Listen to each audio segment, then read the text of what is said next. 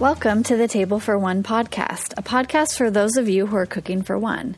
You'll find interviews with people who are cooking for one, nutrition tips, cooking tricks, and other practical topics for all my single listeners.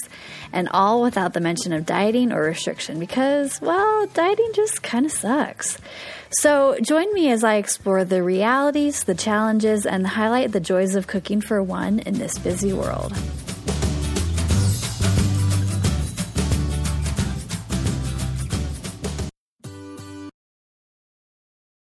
I am so excited to share this week's podcast episode. It came from a conversation that I had with Amanda. That was episode 25, and she brought up the fact that she feels like she eats out way too much. And I don't necessarily agree with that. And so I wanted to have a conversation with a trusted source about eating out, and there we have it with Nina. Nina is an anti-diet, weight-inclusive dietitian and certified intuitive eating counselor. She owns the Melbourne practice Feel Good Eating. And we had this really great, insightful conversation about eating out and these expectations that we place upon ourselves and that culture places on us to make most food from scratch, or to think that eating out is this really bad, awful thing. And it doesn't have to be. A couple of things that I want for you to keep in mind as you listen to this episode today is to recognize that stress leads to poor health outcomes, and to know at the end of the day, in Nina's words, and I think this is such a great thing to keep in the back of our minds, is to know that it's better to eat something than to eat nothing. And we also talked about, like I said, a lot of the cultural expectations on us to cook and to not eat fast food. But in reality, that sets a lot of us up for failure and frustration. And without any more introduction, let's just jump right into our conversation. All right, Nina, thanks so much for joining me today. I'm so excited to talk to you. Thanks so much for having me. It's great to kind of be making the world a smaller place and coming to you from Melbourne, Australia. I know, it is. It's so nice. You don't really like cooking, you said. No, well, I'm not. I've been pondering this because I am not. I'm quite upfront on social media, saying that I am a dietitian who doesn't like cooking. I make no secret of that. And when I was thinking about it, I'm like, is it the cooking itself, or is it all of the stuff that kind of goes around cooking? So I know my partner and I, we kind of have a routine. So it gets to kind of the end of the week, and we normally do our grocery shopping on a Saturday. So it'll be like late on a Friday night, and we'll both say to each other, so have you come up with something to eat next week? Have you come up with dinner ideas for next week? And it's this real chore of actually thinking about, what are we going to eat? Yeah. So there's that part of it. The actual shopping part itself is not too bad. We've kind of got a little ritual around it. So we'll get up on a Saturday morning and go have a coffee and a pastry before we do shopping, and go into the same supermarkets and fruit shop and delis and things like that. We kind of know the layout, so we can kind of get in and out there pretty quickly. Mm-hmm. And then it's just kind of then having to actually cook the food, which because I'm not a big fan of cooking, and just I think because of my work and my lifestyle, I've got a bunch of chronic illnesses as well that they don't necessarily drain my energy, but my work drains my energy, so that at the end of the day, when, the thought of having to stand at the stove and be chopping things and sauteing things and cooking things and baking things, I'm just like, that is the last thing I want to do. So I am, if there was a thing, I would be the ambassador for leftovers. I'm a big fan of cooking something in bulk on the weekends or one night of the week, and, having leftovers during the week, so that I can just come home and reheat something. Or it will be things that I can cook within, 20 to 30 minutes. So, pan frying some steak and opening a bag of salad and adding some dressing and some extra ingredients. That's the extent of my cooking during the week. I might get a bit adventurous on the weekend if I've got more time to cook something a bit more elaborate, but yeah, I'm a big fan of leftovers. I'm a big fan of convenience food. Whatever makes putting dinner on the table as easy as possible. There are so many things that you brought up that I want to talk about. I think, first of all, I am so happy that I'm talking to somebody who is not only doesn't like to cook a whole lot, but is also a dietitian. It's been really interesting in reaching out to people for this podcast, because I not only interview experts in their field, but I talk to people who are cooking for one.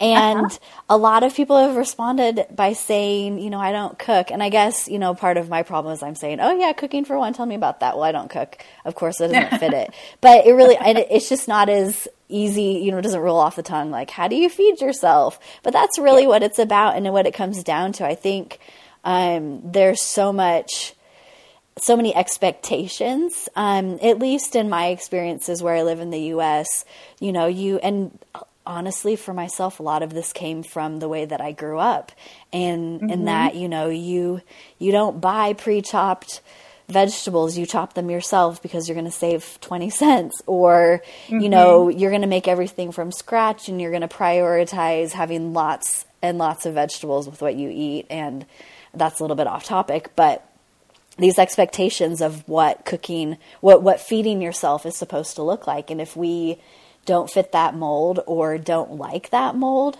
then it's confusing and it's frustrating, and you know, you're just left feeling like you're a failure. That's kind of how I've boiled it down. What about you? 100%. You know, this whole topic that we're talking about today, that is really the crux of it for me, is this pressure that is put on us to be performing like quote unquote adulting around food and what that's meant to look like. And I think for a lot of people that just adds a lot of stress and I don't know, just leaves people feeling really crummy about themselves. Yeah. If they don't meet that expectation. Yeah. And not only that, but taking it, you know, one extra step and realizing that by feeling that way and having those experiences, like, you're not set up to continue with that habit. So if you feel like you're supposed to be making everything from scratch, even if you do have the time, if you don't like it, or if there's something in that process that is, you know, a huge barrier for you that you really don't like, you're not going to do that long term. Or if you are, you're just going to be completely miserable with the process. And yes, we deserve better. I was going to say, it's that classic human characteristic of we come back to things that we enjoy and we get pleasure out of, and we try and reject or push away things that we find unpleasant. And that's, I wouldn't say I find cooking unpleasant, I just find it a chore. Yeah, absolutely. Yeah. And it is that way for a lot of people, whether they recognize that or not. And I think, you know, I mean, recognizing that can be a really helpful position to be in, because then you can reevaluate and find a way that's going to make things easier. Because it really, at least for me, I don't know about when you're working with people, but it really comes down to finding the most simple way to eat in a way that you want to eat, for the most part. Like, what's going to be the easiest, the most convenient way to accomplish what you want? Exactly. Yeah, I find when I'm working with people, it's, you know, in the early days, it really is about kind of reining in expectations and meeting people with where they're at, and actually kind of reminding them of where they're at, and that they don't have to be striving for this kind of dramatic change in the way that they are approaching food, that it's okay to kind of move slowly and kind of recognize all of the other things that are going on in their life that mean that cooking maybe just isn't realistic for them. Yeah, and that's such an important realization to make. And the reason why I wanted to talk to you about eating out, and I guess particularly fast food, because that's such you know, there's a lot of stigma and a lot of baggage with that term, is because I recently did a podcast interview, and it's I don't know, mid-November, end of November is when it's going to be released. So whatever that is related to when this one is.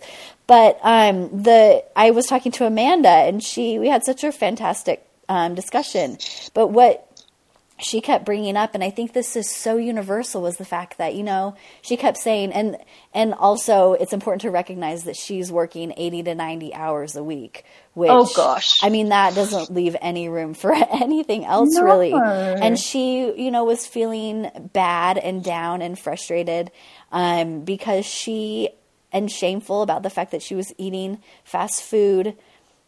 I'll just say more than she thought that she should or would want to. And just like you said, it's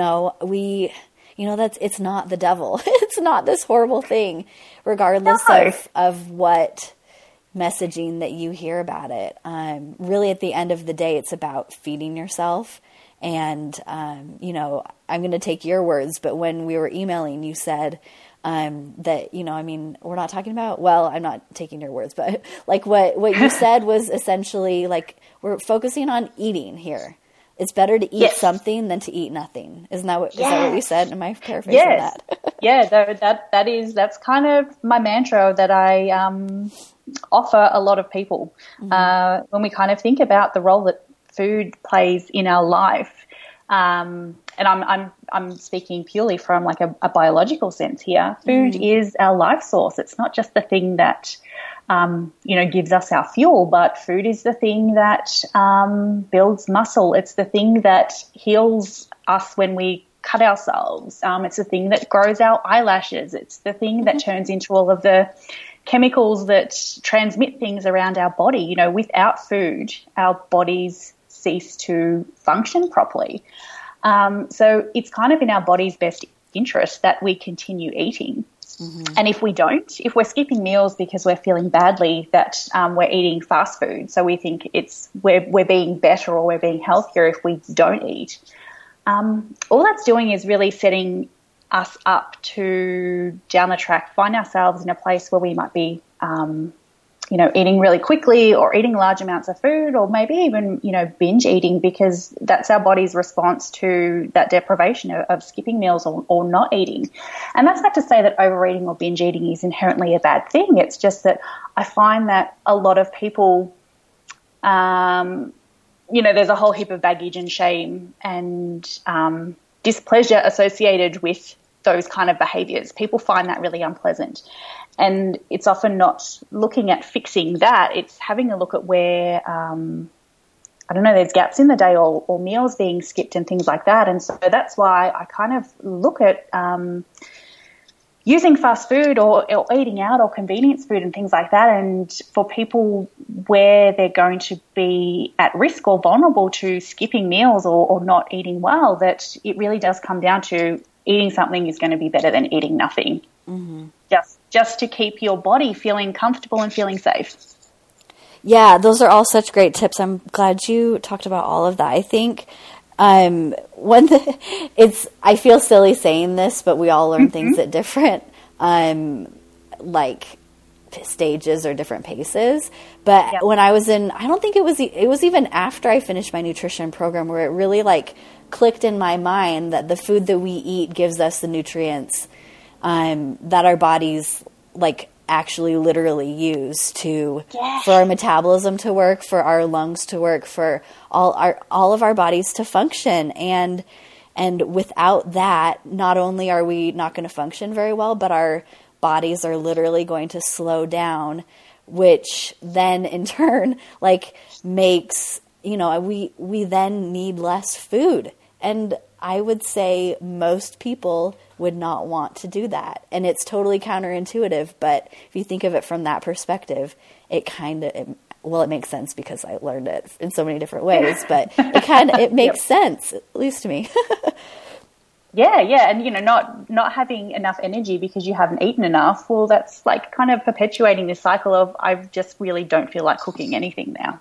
It's so true. Yeah. And I think too, you just kind of, it was interesting because, again, I might be bringing this interview up a lot, but I was talking to Amanda, who this, kind of brought this whole thing up with me. And she was talking about, is it Newton's law of physics? Oh my gosh. I'm not very good at remembering like those specific things, but essentially like an object in motion stays in motion, and then creating those habits, and it's easier to stick with it. And she was talking about how, like she was a little bit nervous to get in that habit of eating fast food a lot, and how that's just going to be the go-to. And I'm not bringing this up to to say that she's wrong or right or anything. It's just, that's something that a lot of us probably feel from one time or another. And, and feeling like we're stuck and not able to make decisions within that framework isn't necessarily helpful either. Because I think we do get caught up in like, oh, well, I don't have any time, therefore I have to eat this or that. And really focus on that as opposed to like what sounds good to me right now, or what is going to nourish my body.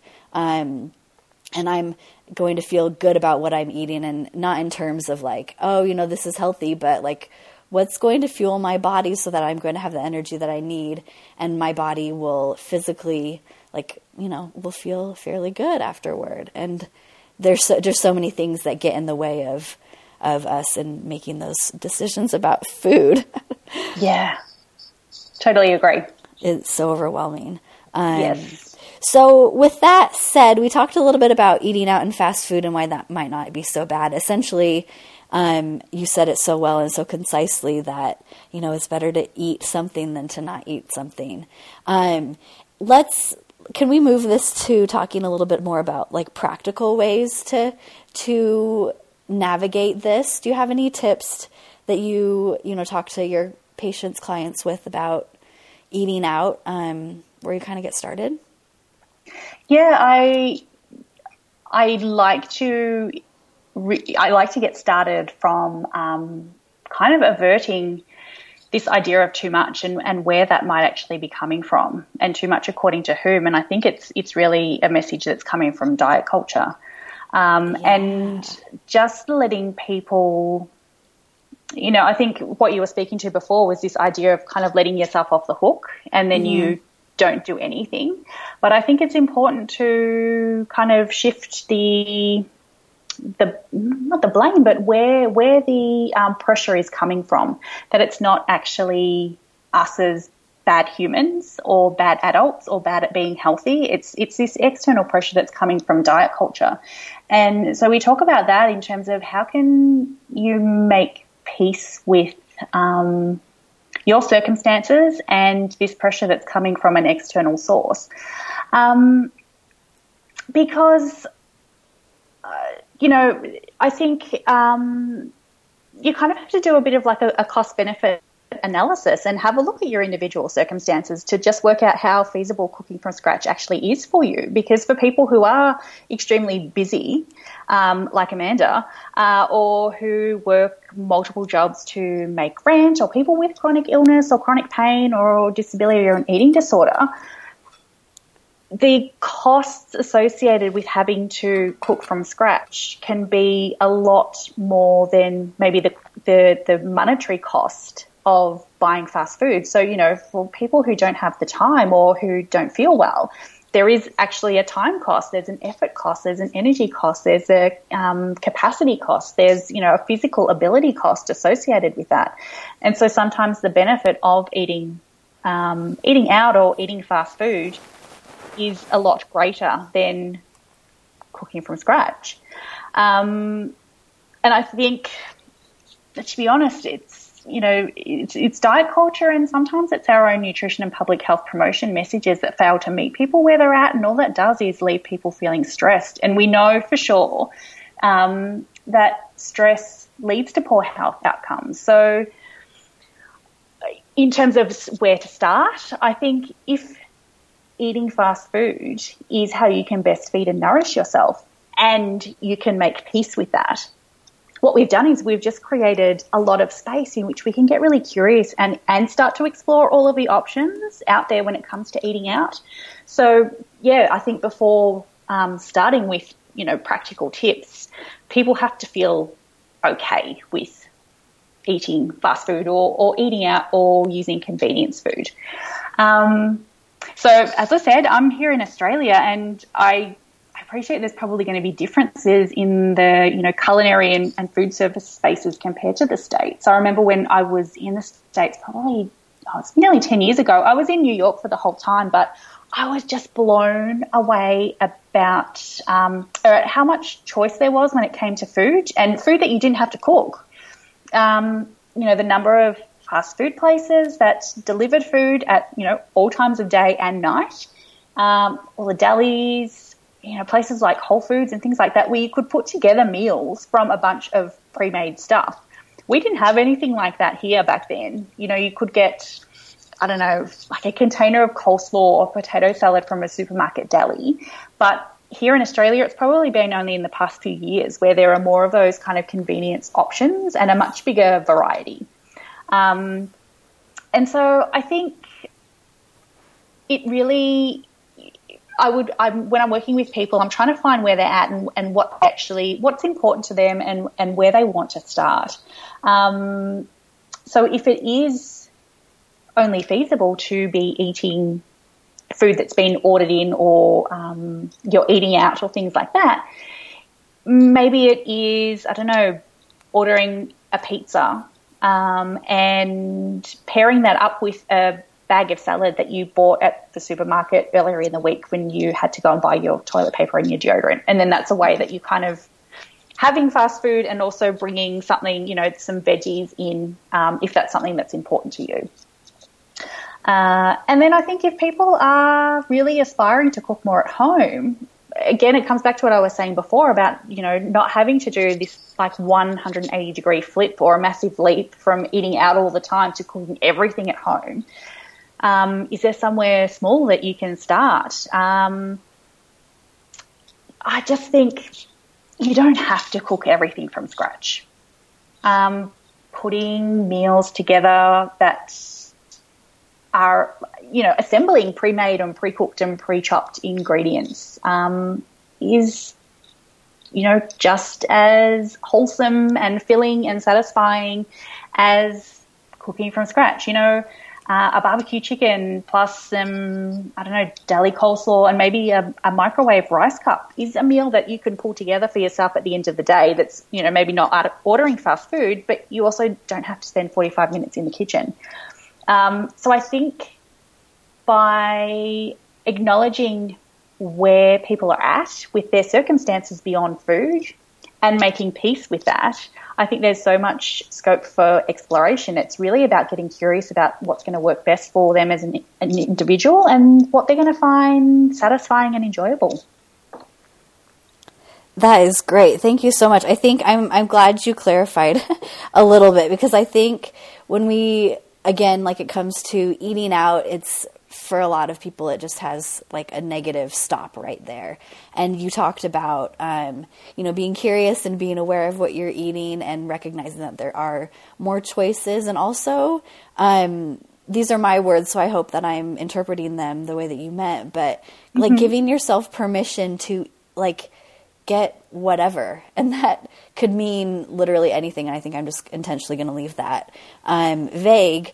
But in my mind, a lot of times we have this stigma and these expectations with what we should be eating, and then the it just stops there, because we hear it from so many different places, and it's just so ingrained in us that we don't even go below the surface to think about why we feel that way or what that actually ends up doing to us and the way that we feel about ourselves and eating. And that's not so helpful. No. I think people who are listening to this episode, we probably don't even have to describe this idea of what quote unquote eating right looks like. Yeah. I think people could rattle off what constitutes, quote unquote eating right. And conversely, what eating badly looks like. And I think,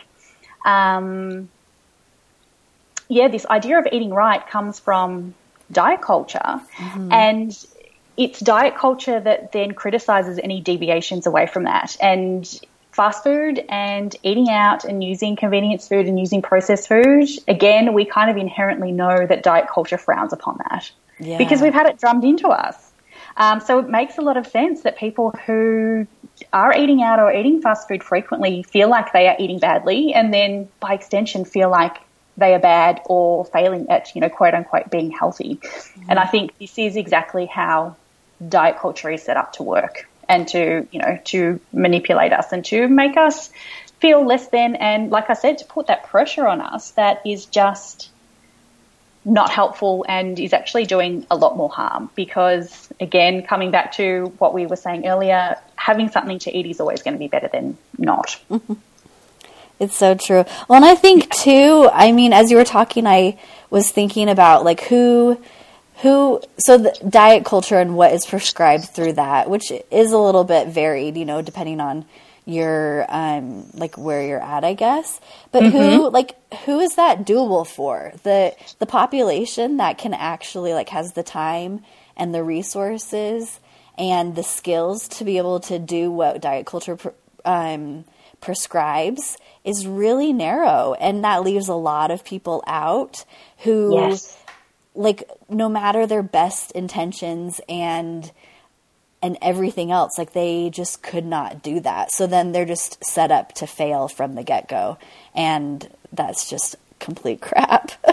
Yeah. Oh my gosh, there is a lot of privilege that comes with being able to prepare fresh, wholesome, brightly coloured, perfectly portioned meals every night. Like you said, yes, it requires the time. It requires cooking skills, not just cooking, but, knowing how to chop veggies and prepare veggies and things like that. And you're right, it does. The definition of eating right from diet culture does leave a lot of people out. I read a really interesting article that came out at the start of October. It was from The Week, and it was written by Zoe Fenton. I'm wondering if it's helpful to read kind of the way that she's described this idea. The article was titled, "It's So Much More Than Cooking." And so she said, picture the inside of your fridge, stuffed or bare, messy or clean. Without actually looking inside, name 3 foods that you know that are in there. Think about how much of each item you have. Think about when they were purchased and how soon you'll have to use them before they go bad. Think about what meals you might be able to make with each of those ingredients. Think about how many portions those meals will make and how long the leftovers will keep. Think about what other ingredients you'd need to acquire in order to make those meals. Think about how much those ingredients cost and how much money you have available to buy them. Think about who else will be eating with you and what they do or don't like and what they can and can't eat. Think about how long it'll take to cook, how long until mealtime, how hungry am I, how hungry is everyone else. Think about the inevitable sink full of dishes and who will do them and how long after the meal they'll get done. Think about doing this all over again every time you cook. That's a lot to think about. Yeah. And so I think I really resonated with that article because I think for me it resonates with my experience of cooking and the labour that is involved in putting a meal on the table. And so you have that plus all of those kind of circumstances I mentioned before in terms of people working really long hours or working multiple jobs or just coming to the kitchen and cooking a meal really challenging. And it is a lot to ask of people to be doing that day after day for multiple meals of the day. Yeah, I think that is such a helpful checklist to go over, or whatever you would call it, for a number of reasons. And I think one that kind of came to mind as you were reading it was when you started talking about, imagine what's in your fridge and what you've got, and then, plan meals based off of that. I was a little bit excited thinking about that, because that's one thing that I really enjoy is getting creative in the kitchen. And then you kept talking about, the process of actually making it, and then eating it, and then cleaning up. And then I started to feel a little bit of anxiety come in. And I think it's a good test for us, or just an activity, I guess, to kind of check in with ourselves and see how we're reacting to that list of tasks. Because there, you know, as you brought up before, like you weren't sure where the breakdown happened, if it's the cooking process, if it's the planning, all of that you don't enjoy, and being able to recognize that is a step forward. Or if it's all of it, then recognizing that outsourcing is probably a good option for you, and it's okay to do that. Yeah. And I think in the world that we live in at the moment, we have so much choice. How much access we have is a different story, because, again, that speaks to privilege, but we have so much choice when it comes to food that, I think we can kind of break down the whole kind of end-to-end process of putting a meal on the table, and from there working out where can we take shortcuts or make things easier if we want to. Yeah, that's such a good point. One last question for you. So this is something that I hear a lot when people talk about eating out, and particularly fast food. They talk about making better choices at those times. Yeah. So what would you recommend, or what would you bring up when somebody says that? Because I think that's super common. Oh, yeah. I think I'm always reminding people that health isn't a moral obligation. So good. And that in the moment, I suppose, for people who are working on kind of reconnecting with their body and using these principles of intuitive eating, in these moments, it's not about starting with what's going to be the healthiest choice. Because, again, this idea of the healthiest choice is coming from external ideas of what healthy means. I think I would be inviting people to use that moment where they're asking that question to get really curious about, oh, that's interesting. I wonder where this idea of me feeling like I have to choose the healthiest choice is coming from. And using that moment to kind of tap into what their body's actually telling them they feel like or need in that moment, and using that as their guide instead. Because I'm sure as well with, understanding intuitive eating, that it's not every meal that counts. It's kind of over time that, our health and our well-being evolves. And so it's not make and break for every meal. And over time, with getting back in touch with our body and using that to be our guide, we kind of find that nice even balance in terms of food that is tasty, satisfying, filling, ticks the boxes in terms of nutrition. We probably don't need to be thinking about the minute details of nutrition as much as we're led to believe. And I suppose that's what I would be saying. I would be encouraging people to really tap into what's feeling most, enticing or appealing in the moment. And, sometimes that's going to be something that diet culture deems as being like a quote unquote bad food, and sometimes it's not. And in either cases, both of them are totally okay.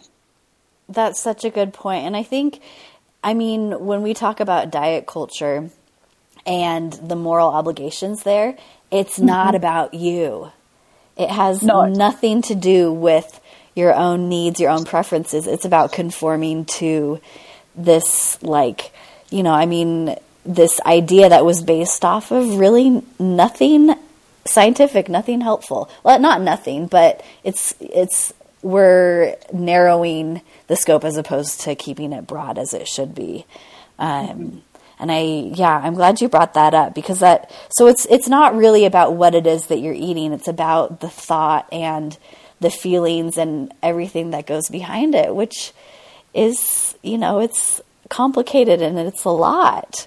But know that it's okay to slowly kind of address those and to kind of move through and figure all of that out. And that's why it's good to meet with a dietitian like us who, has this approach and can help you figure out a way of eating that's going to be helpful for you, make your life easier, and nourishing without punishing, I guess. Yes. And I have found that, I have clients who say it's not necessarily that my eating has changed, but it's the way I'm thinking about eating that has, and I'm no longer getting worked up about what my choices are because I've realized that isn't what's most important anymore. Like it's letting go of that kind of obsession and that real mental baggage around food that is just not super helpful. Yeah. And this is going off topic, so I'm just going to say that and we'll leave it as is, but it all comes back to fear in my mind. Yes. It's fear of so many different things, but it's fear, and that's not a good way it's not a helpful place for us to be living. It doesn't help us at all. No. I love following you on Instagram, and you have such great posts on your blog that are really I'm interpreting them as kind of tutorials on how to go about doing all of these different things. Can you share how to get those? Yeah, so my blog is feelgoodeating.com.au, and I'm on all the socials, but I'm probably most active on Instagram, and I'm there as @feelgoodeating. Awesome. Yeah, and I love all of the different quick quotes that you have because it's easy to remember those little bite-sized pieces of information. They can kind of stick with us, which is nice. They're good things to keep in the back of our mind as we're navigating eating. Yes. Yeah. I'm glad it's been helpful. Yeah, thank you so much. It was good talking to you. Thanks for having me. It was good talking to you too. All right, bye. See ya.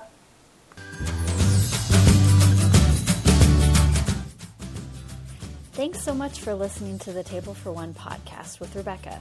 If you're cooking for one or know of somebody who is, make sure to subscribe to the Table for One podcast on your favorite podcast app. That way you can stay up to date on new episodes that will help you make cooking for one easier and more enjoyable. Feel free to continue the conversation over in the Table for One Facebook group. You can also find recipes or work with Rebecca over at nourishnutritionblog.com. Or honestly, the easiest way is to follow me on Instagram. My handle is NourishNutriCo, and you can click on the link of my profile to get more great resources for cooking for one. Talk to you next week.